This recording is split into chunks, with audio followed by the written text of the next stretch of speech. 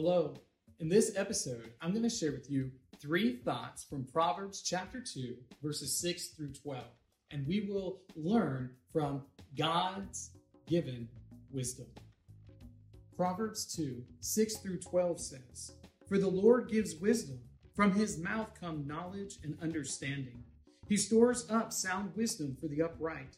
He is a shield to those who walk in integrity, guarding the paths of justice and watching over the way of his saints.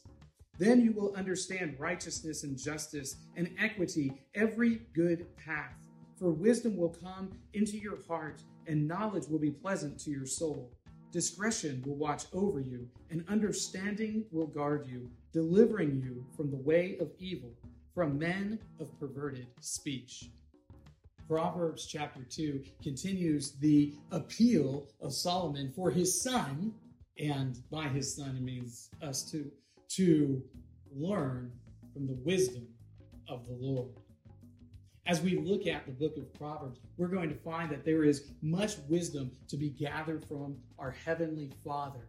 So we're going to look at 3 thoughts on God-given wisdom from Proverbs 2, 6 through 12. Thought number 1. God-given wisdom possesses truths to be believed. That means that the Lord reveals to us some things that are true that we have the responsibility to believe. There is a definite intellectual component to serving God. There are certain truths that the believer, that the God-fearing individual must accept and embrace.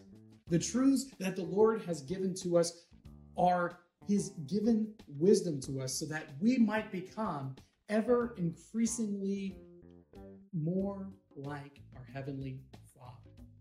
So those truths that are revealed to us in Scripture are things we need to embrace. Thought number 2. God-given wisdom possesses within it ways to behave.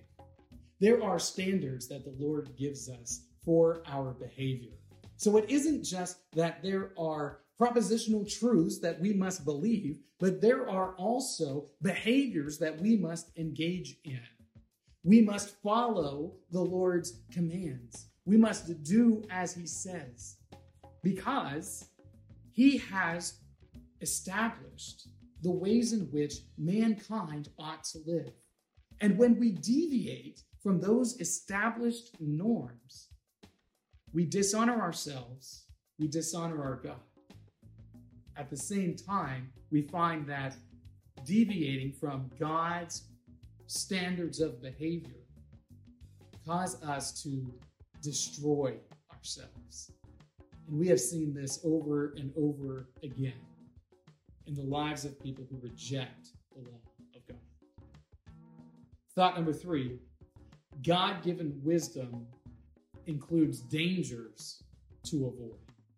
There are dangers in this world that must be avoided. There are spiritual forces at play that are destructive toward us that we must pay attention to. There are behaviors we might engage in that are destructive to us that we must avoid. There are propositions, there are things that are meant for us to believe that are lies that we must avoid. The dangers that exist in this world that must be avoided are found by being discerning and understanding the wisdom of the Lord. So we devote ourselves to understanding God's word. We devote ourselves to the study of the Scripture so that we might know the truths to believe, we might know the ways to behave, and we might know the dangers to avoid. These 3 thoughts come to you from today's reading, Proverbs chapters 2 and 3. If you'd like to read through the Bible with me, you can do so by joining the Facebook group Through the Bible, where we are reading the text of Scripture together.